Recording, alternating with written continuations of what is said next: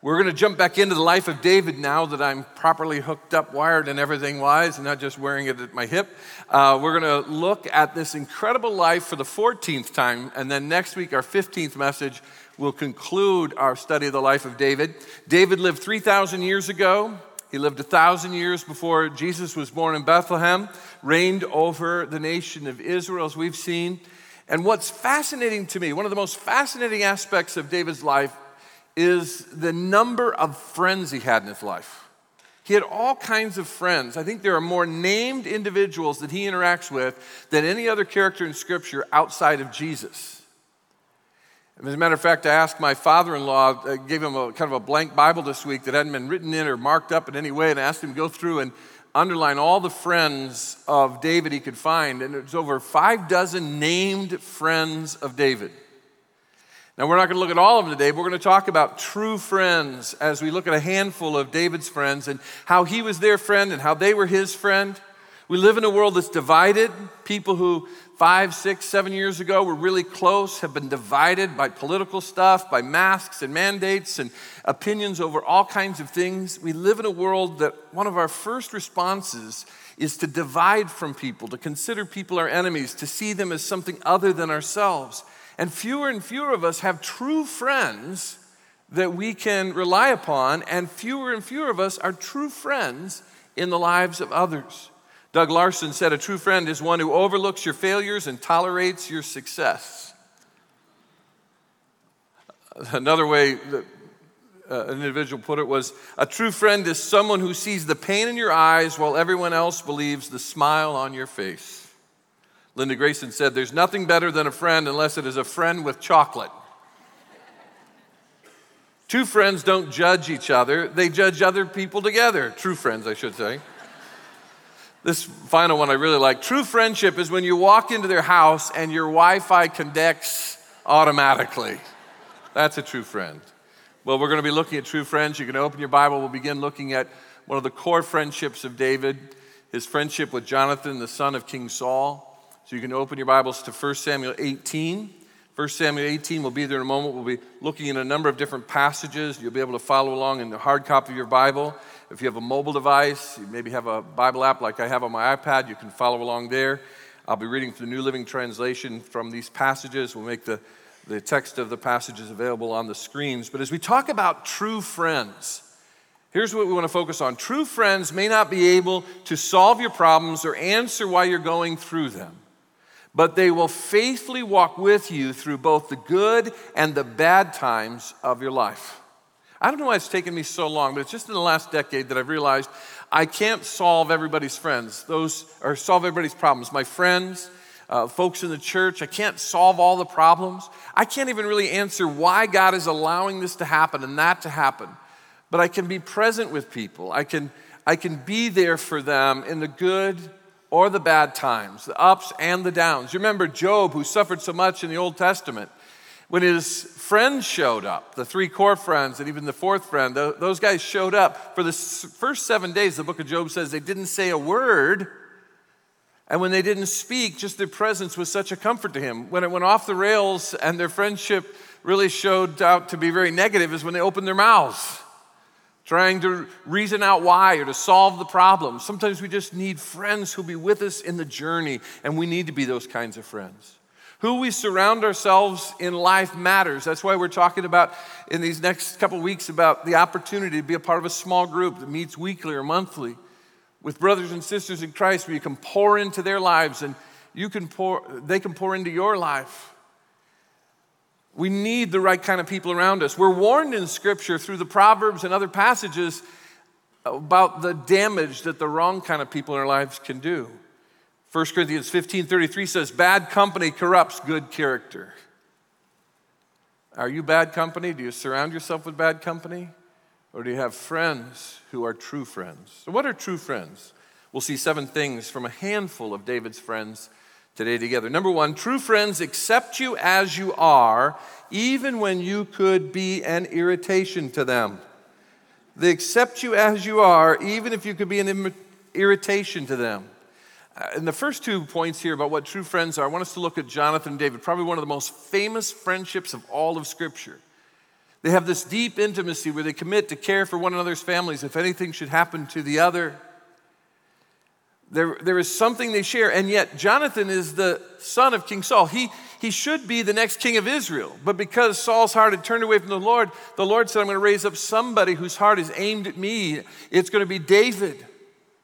And so really, David should be a threat to Jonathan. After David defeats Goliath, you would think that Jonathan would be like, well, I'm here too. I want people to know who I am. He and Saul didn't step up. David did. And we read in 1 Samuel 18, 1 through 4, what happened after. Immediately after David defeats Goliath, we read, after David was finished talking with Saul, he met Jonathan, the king's son.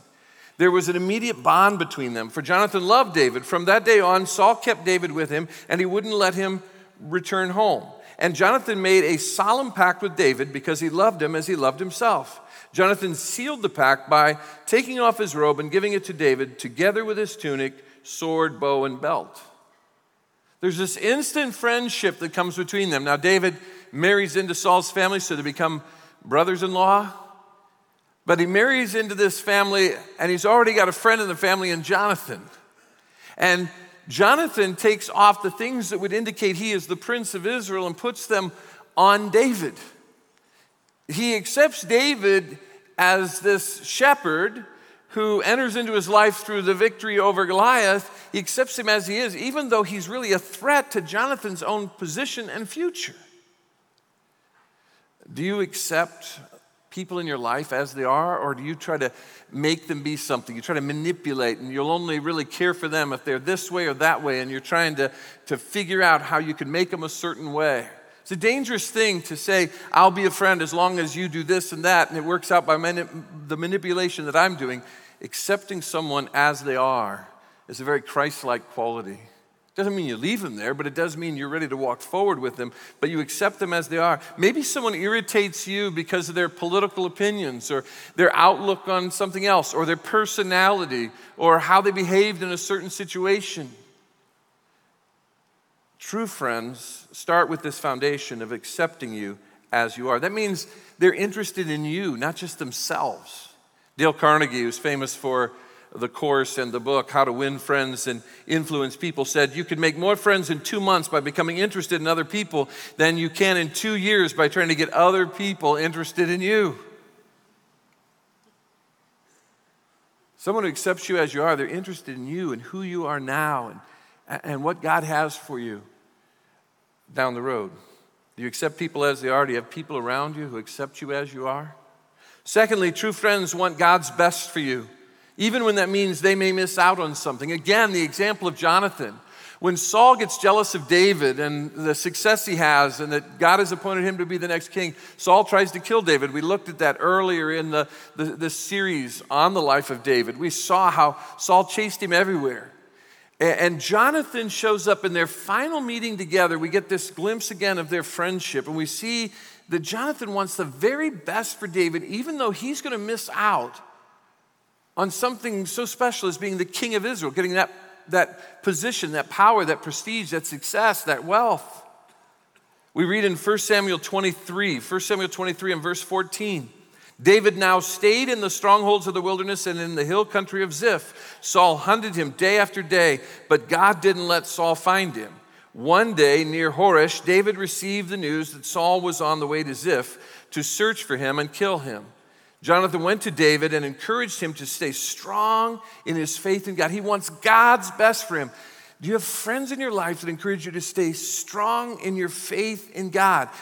Don't be afraid, Jonathan reassured him. My father will never find you. You are going to be the king of Israel, and I will be next to you, as my father Saul is well aware.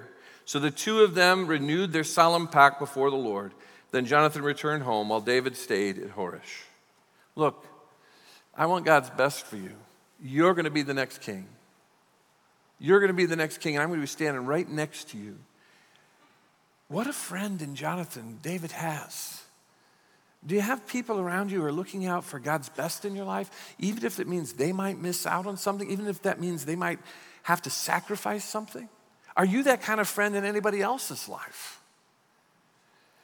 It's very easy for us in our current modern culture and the division and kind of the stir of our culture, and with social media and all the different things that have been going on, politics and all, it's very easy for us to be in enemy mode and kind of be in this position where we're ready to fight, to make a posting against someone else's posting, and just that person's this, and we almost dehumanize each other with falling into enemy mode. I was struck by a story earlier this week when in Poland, an international competition of weightlifting took place. It involved a number of countries around the world, and it was really some of the preparation to determine who's going to end up going to the Olympics next year in Paris. And the bronze winner was from Iran, and the silver winner was from Israel. And as they were on the platform receiving their accolades, they were then dismissed, and the Iranian competitor in this weightlifting competition turned to the Israeli competitor and shook his hand. What an incredible thing. These are two countries where there's a lot of enmity, and Iran is determined to destroy Israel. And so it was quite a picture to see this man stop and shake the hand of an Israeli. Well, the next day, Iran announced that weightlifter from Iran will never, ever again compete in Iran's name. Totally removed from any competitions, never to play in any sports and represent the country in any way because he shook the hand of their enemy. And we can look at that and be appalled and just say, oh, what is going on in the world? And we know nations have been kind of at conflict for as old as time is. And we can look at that and say, that's just crazy with something like that. But many of us get caught in the same thing. We get trapped in enemy mode. And I think the more entrenched we get with an attitude that we're against people and we're fighting, and we may even be representing the truth, but we get into the spirit that we're going to destroy our enemies and defeat them. Jesus said, love your enemies and pray for those who treat you poorly.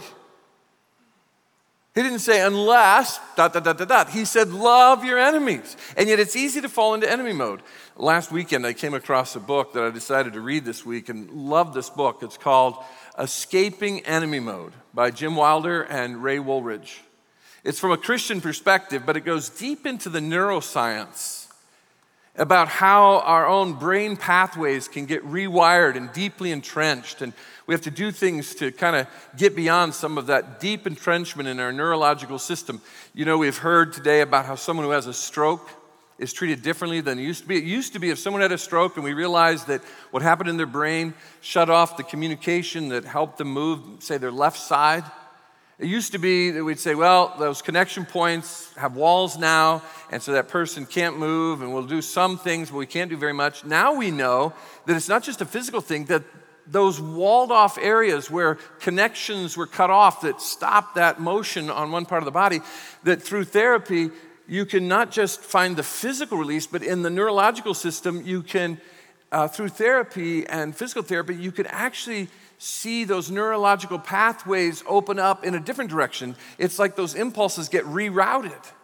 And that a person then can begin to move their hand even more because there's a rerouting that takes place in the neurological responses of the brain. But science is now showing, and this book does a great job at this, shows the science behind, even we can get into enemy mode and react and be triggered by other people and begin to villainize other people to the point that we don't see them through the eyes of Christ and we don't see them with the compassion of Christ because it gets so deeply entrenched in our neurological system. Now, I personally enjoyed this Christian perspective in this book and some of the neurological science behind it. I kind of geeked out on that. We do have copies of this book available in the bookstore you can get, and hopefully some of you are like me and you'll just enjoy that because I just think the concepts here are so important for us to understand. It's been easy in this season in the world to just get entrenched in enemy mode, and we need to escape that. Another concept in this book is the idea of refriending, that as we begin to see maybe we were trapped in enemy mode and we're on this combative path all the time. It can even come into our marriages and into our work relationships.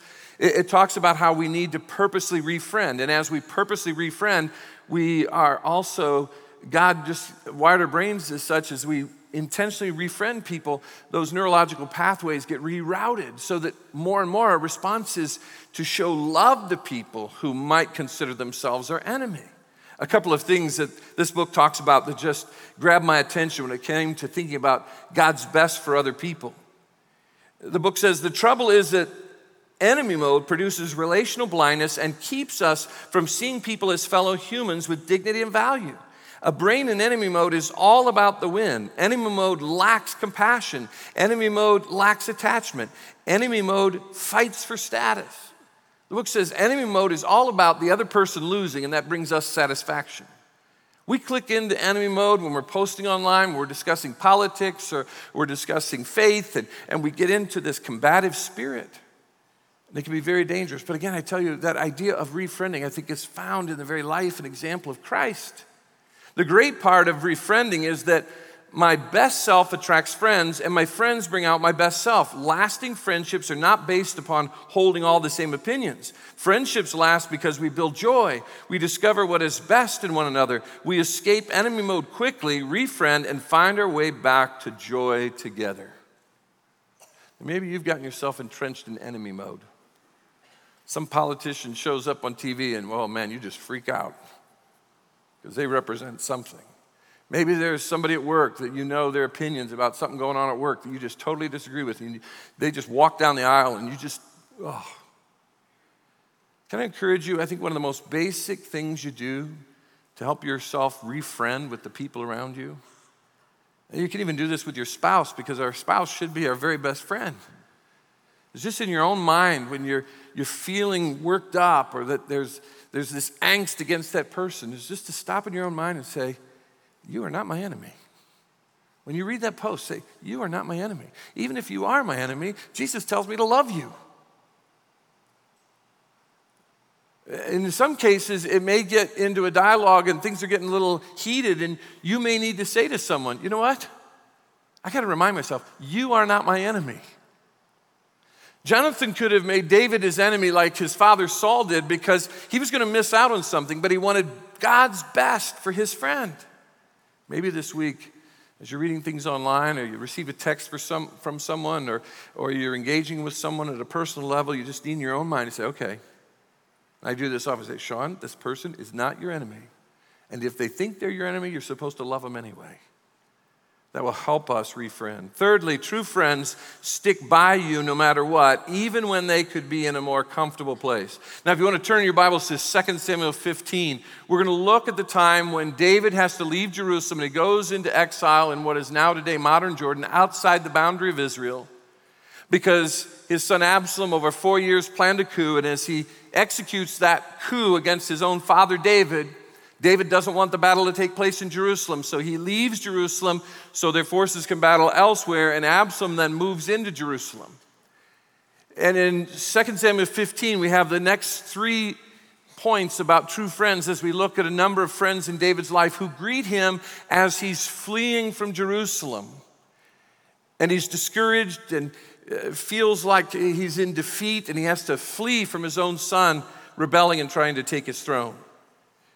And we have here the example of Ittai, the Gittite. How'd you like to be called Ittai the Gittite? But he's a friend of David who sticks by David no matter what, even when he could be in a more comfortable place.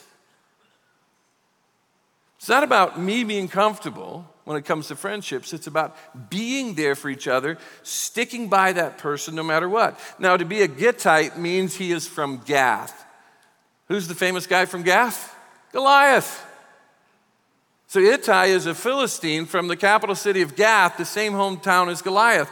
But there were some Philistines, even in recent days prior to what we read in 2 Samuel 15, who had switched to David's side and become loyal to David, and Ittai is one of those. We read in 2 Samuel 15, verse 16, so the king and all his household set out at once. He left no one behind except 10 of his concubines to look after the palace. The king and all his people set out on foot, pausing at the last house to let all the king's men move past to lead the way. There were 600 men from Gath, so there's 600 of them, who had come with David along with the king's bodyguard. So David is moving out of Jerusalem, and all these folks are in this entourage fleeing before Absalom comes into town. Then the king turned and said to Ittai, a leader of the men from Gath, "Why are you coming with us? Go on back to King Absalom, for you're a guest in Israel, a foreigner in exile. You're already in exile. You don't need to go to exile with me. Absalom has no beef with you. You'll be safe, maybe even safer in Jerusalem. Go back to where it's safe for you. Why are you going with me? You arrived only recently, and should I force you today to wander with us? I don't even know where we'll go. I'm not sure where I'm going. Go on back and take your kinsman with you, and may the Lord show you his unfailing love and faithfulness while you're back there in Jerusalem, even while Absalom's there." But Ittai said to the king, "I vow by Jehovah God, the Lord, and by your own life that I will go wherever my lord the king goes, no matter what happens, whether it means life or death." David, I'm your friend. I'm in this with you no matter what. I'm going with you. David replied, "All right, come with us." I like that. All right, I need friends like you. So Ittai and all of his men and their families went along. This is someone who says, life or death, I'm with you. I'm in this no matter what. Someone who said, a good friend knows all your stories. A best friend helped you write them. Ittai says, you're going to go through some experiences. Some stories are going to be written. I'm going to be there writing them with you. I care about you. No matter what, I'm with you. Even if I could go back and be in a more comfortable place. Are you that kind of friend? Do you have those kind of friends? Right now, just stop and think of the 2 or 3 closest friends you have in life.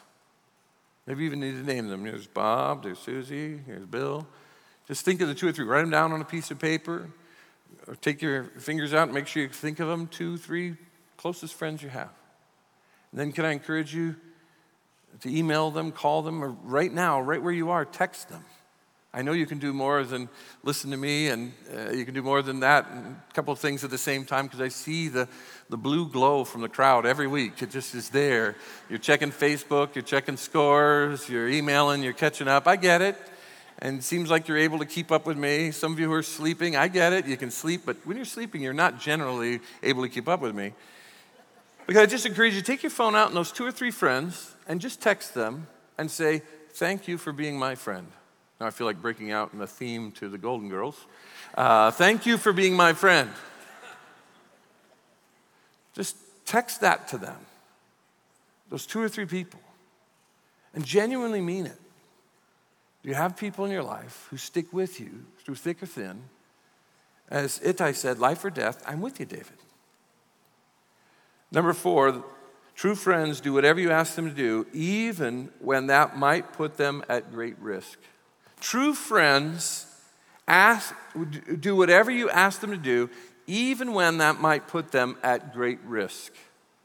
Now we come across 2 priests, Zadok and Abiathar. When David first went on the run from King Saul, Abiathar joined him early, then Zadok. These are friends who've been with him for decades now. They were with him when he was on the run from the king. They've been with him as king. They have been helping lead the worship in Jerusalem. David had brought the Ark of the Covenant into Jerusalem as he established Jerusalem as this shining city on the hill where all the nations would hear of Jehovah God, the God of Israel. The Ark of the Covenant represented the express presence of God on planet Earth. And these priests are mentioned in the friends of David. And they're willing to do what he asks, even if that puts them at great risk. We read in 2 Samuel 15 again, picking up at verse 23. Again, David is leaving Jerusalem. Absalom's going to be coming in. Everyone cried loudly as the king and his followers passed by. They crossed the Kidron Valley and then went out toward the wilderness. Zadok and all the Levites also came along carrying the Ark of the Covenant of God. They set down the Ark of God, and Abiathar offered sacrifices until everyone had passed out of the city. The idea here is they believe that by having the Ark of the Covenant with them, then the presence of God was with David, and that will help him fight back against Absalom and reclaim his throne. Then the king instructed Zadok to take the Ark of God back into the city. If the Lord sees fit, David said, he will bring me back to see the ark and the tabernacle again. I'll come back to the city if that's God's will. But if he is through with me and he wants Absalom to be king, then let him do what seems best to him. Let God be God. Take the ark back. That's the right thing to do. We read, then the king also told Zadok the priest, look, here's my plan. You and Abiathar return quietly to the city with your son Ahimaaz and Abiathar's son Jonathan, and I will stop at the shallows of the Jordan River and wait here for a report from you. So Zadok and Abiathar took the ark of God back to the city and stayed there. He says to them, you guys go back quietly in as if you've never left. And when Absalom comes, you'll start to hear things that are going on and what he's planning and how he's planning to fight my forces. Then you send reports back. I'll just linger down by the Jordan River in the desert before I cross over into the other land and to outside the boundaries of Israel. But I'll wait for your report. He's asking them to do something that had a lot of risk to it. They were to go back and act as if they'd never sided with David and they're with Absalom and send these reports. They put themselves at risk. And they do what he asks because they are his friends. Friends do things for one another. They show up in those times of need and do things to help one another, even when there is great risk involved. There was great risk for Zadok and Abiathar. Jesus himself, in the upper room with his disciples the night before he was crucified, would say, greater love has no one than this, to lay down one's life for one's friends. He would then, in that same discussion there in that upper room, Last Supper setting, say, and you are my friends. The next day, they would see him lay down his life for them as he went to the cross. They would see his body placed in the grave. They'd see him raised from the dead. Now, the scriptures describe us from the time we're born as being at enmity with God. There's a brokenness, and we all need a Savior because of our sin and our fallenness. And Jesus says we are his friends, and he came to lay down his life for us so that we could have a permanent friendship with him now and forever through the forgiveness he offers through what he did on the cross. If you know Jesus as your Savior and you've rested your faith in him, then you have been forgiven of your sins and you are permanently his friend, and you can walk with him in life today and you will walk with him in eternity. But if you haven't come to that place where you've rested your faith in God, then there's still this brokenness. You're still at enmity with God. But he came and said, I want to make you my friends. I lay my life down for you. Rest your faith in Jesus so you can have a relationship with God now and forever. I'll be in the lobby. I'd love to chat with you about that, have somebody on our team chat with you. If you're online or you're in the room and you want to communicate something right now, you can just text the name Jesus in the body of the text to 58568, the number on the screen. Just put that number in the to section, and in the body of the text, just say Jesus, and we'll develop a conversation with you, and we'll communicate with you immediately, follow up as the week goes. You can also come down front. Our prayer and care team come down after every service to pray with you about any need. You can meet them down here and ask them, how can I know that I am an eternal friend of God that through Jesus? It's so important for us to understand that Jesus laid down his life for us.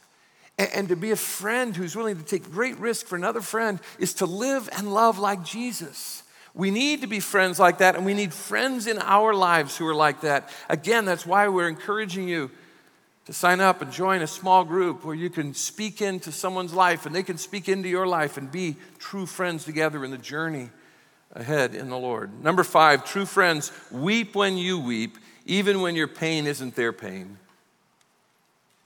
Do you have somebody who just because you're hurting, they feel that pain? They hurt when you hurt. A true friend hurts when you hurt. They weep when you weep, even when your pain isn't their pain. The example of this friend in David's life is Hushai the Archite. Again, continuing in 2 Samuel 15, we see this friend who again meets David as he's leaving Jerusalem and fleeing for his life. David walked up the road to the Mount of Olives, weeping as he went. This is that road that Jerusalem would be behind him. He's walking up the road to the top of the Mount of Olives. It's the road Jesus came down on what we call Palm Sunday there, just outside Jerusalem. His head was covered and his feet were bare as a sign of mourning, and all the people who were with him covered their heads and wept as they climbed the hill. When someone told David that his advisor Ahithophel was now backing Absalom, David prayed, "Oh Lord, let Ahithophel give Absalom foolish advice." One of his senior advisors, Ahithophel, has traded sides and is siding with Absalom. And he says, Lord, let him give terrible advice to Absalom. When David reached the summit of the Mount of Olives where people worship God, Hushai, the Archite, was waiting there for him. Hushai had torn his clothing and put dirt on his head as a sign of mourning. He is there mourning, grieving, weeping with David. It's not his pain, but it is David's pain, and he is a good friend. But David told him, if you go with me, you'll only be a burden. Hushai, come on. I don't need another mouth to feed in my exile here. Return to Jerusalem and tell Absalom, I will now be your advisor, O king, just as as I was your father's advisor in the past. Then you can frustrate and counter Ahithophel's advice. Remember, the one guy senior advisor's already gone over to the side of Absalom. And he says, Hushai, what I need you to do is act like you're going to advise Absalom, just like Ahithophel. And yet when Ahithophel says, go this way, you tell him, no, go this way. And then we'll know where he's going and we'll defeat him. Then it says, then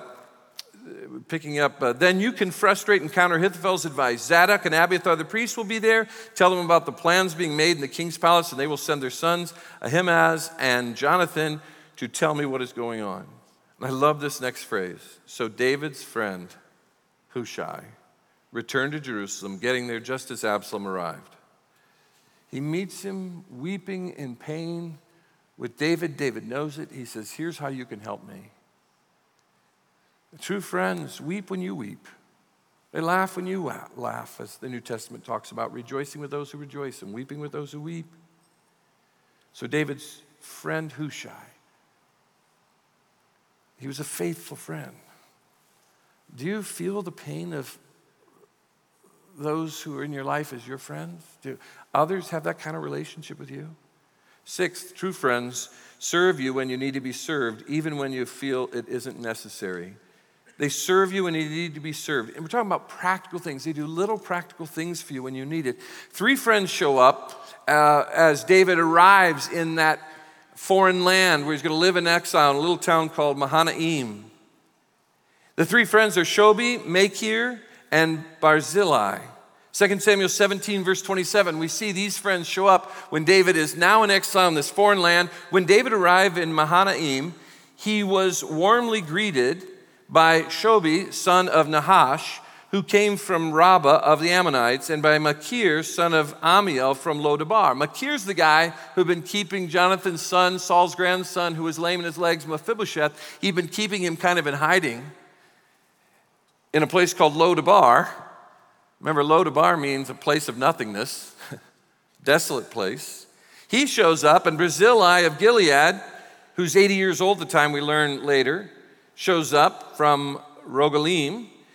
They brought sleeping mats. These three guys show up with sleeping mats, cooking pots, serving bowls, wheat and barley, flour and roasted grain, beans, lentils, honey, butter, sheep, goats, and cheese, for David and those who are with him. For they said, these three guys, Shobi, Machir, and Barzillai, said, you must all be very hungry and tired and thirsty after your long march through the wilderness.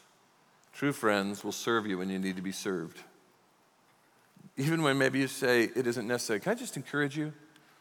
It's funny, in my ministry, I've noticed over the years how many people who are very kind at showing up and caring for other people won't let people care for them.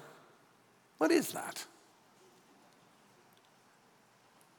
You know the blessing that comes from being there for someone else when they're hurting and serving them. Don't rob somebody else of the blessing of being there for you.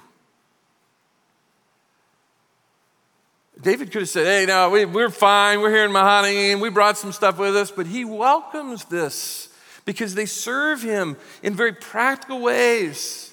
These are the kind of friends you want to have in your life. This is the kind of friend you want to be. Leslie works next door in the Learning Center at Oaks Christian, and the school year just got started, and there were a couple of busy days, and I had a busy, long day, and somebody in our small group found out that they'd be very busy for us, and so they showed up and brought us some food from a local restaurant because they're friends who spoke into our life. Again, that's a part of what being in a small group, having people around you who care about you, it's a way in which true friends express their friendship. They serve you when you need to be served. Do you do that for others? Do you let others do that for you? Or are you one of those people, no, I don't want any attention, I don't want any prayer, I don't want any help. No, you're robbing others of a blessing. We should be serving one another in our friendships. Seventh and finally, true friends tell you when you're wrong. They tell you when you're wrong, even when you don't want them to. I've had people on our staff here who have been friends who at times have to sit me down and say, you know what you said in that room upset some people. You know what you said here or what you did there or you need this. And I've had friends sit down and tell me when I was wrong. I haven't always liked that. But to have friends who are willing to speak to leadership, truth, the power, if you will, is very important for all of us. I've had friends in my past who've been that way, people in my personal life, not just on the staff team with whom I serve. We got to be willing to tell a friend when they're wrong, speaking the truth in love, as Ephesians talks about. Nathan the prophet was that way for David. When David had sinned against Bathsheba and Uriah, God sent Nathan. Finally, when he said to David, you are the man, you have committed this egregious sin, David said, I've sinned against the Lord. Nathan was his friend, and Nathan spoke into David's life, according to 2 Samuel 12. Joab, the general, who was the general of David's armies, who's an interesting friend of David's because sometimes he's very loyal and does great things. Other times he's out for his own self-interest. He killed Absalom when David told him not to kill him. David has this mixed relationship with Joab, and he knows Joab wants power, and he senses that Joab even would like to be the king after him. They're cousins, but they got this mixed relationship. We'll see next week that in the final words of David, he says to Solomon, walk with the Lord, be obedient to his word, shepherd his people, and kill Joab. We'll talk about why he said that next week. But Joab is this unique friend. We've all got some of these kind of friends in our lives, right? They've got strengths and weaknesses. But Joab is willing to speak to David when he's wrong. After Absalom was defeated, David's still in Mahanaim, and the armies are coming back to where he is. There's great celebration because he's king again. He can return to Jerusalem. The soldiers are excited. They've won the victory. But remember, David is grieving over his son. We read in 2 Samuel 18, verse 33, the king was overcome with emotion. He went up to the room over the gateway and burst into tears. And he went and he cried, oh, my son Absalom, my son Absalom, if only I had died instead of you. Oh, Absalom, my son, my son. And he's just so distraught. Word soon reached Joab that the king was weeping and mourning for Absalom. As all the people heard of the king's deep grief for his son, the joy of that day's victory was turned into deep sadness. They crept back into the town that day. These are the soldiers, as though they were ashamed and had deserted in battle. The king covered his face with his hands and kept on crying, oh, my son Absalom, oh, Absalom, my son, my son. Then Joab went to the king's room and said to him, we saved your life today, and the lives of your sons, your daughters, your wives, and your concubines, yet you act like this, making us feel ashamed of ourselves. You seem to love those who hate you and hate those who love you. You have made it clear today that your commanders and troops mean nothing to you. It seems that if Absalom had lived and all of us had died, you would be pleased. Now go out there and congratulate your troops. For I swear by the Lord Jehovah that if you don't go out, not a single one of them will remain here tonight. Then you will be worse off than ever before. That's kind of taking it straight at King David, isn't it?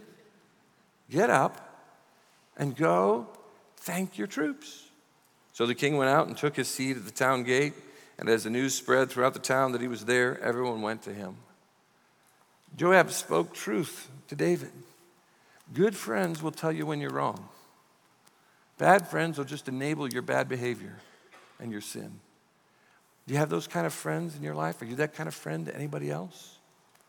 We need to surround ourselves with the right kind of friends. Proverbs 27:6 says, faithful are the wounds of a friend, but the kisses of an enemy are deceitful. When a friend wounds us, speaking the truth in love, that's a good thing. We need that. We need to be open to that. It's not easy and we don't want it, but we need to be ready to welcome and receive that. We need to surround ourselves with true friends, people who accept us as we are, who want God's best for us, stick by us no matter what, do what we ask them to do, weep when we weep, serve when we need to be served, tell us when we're wrong. We also need to be the same kind of friend for others.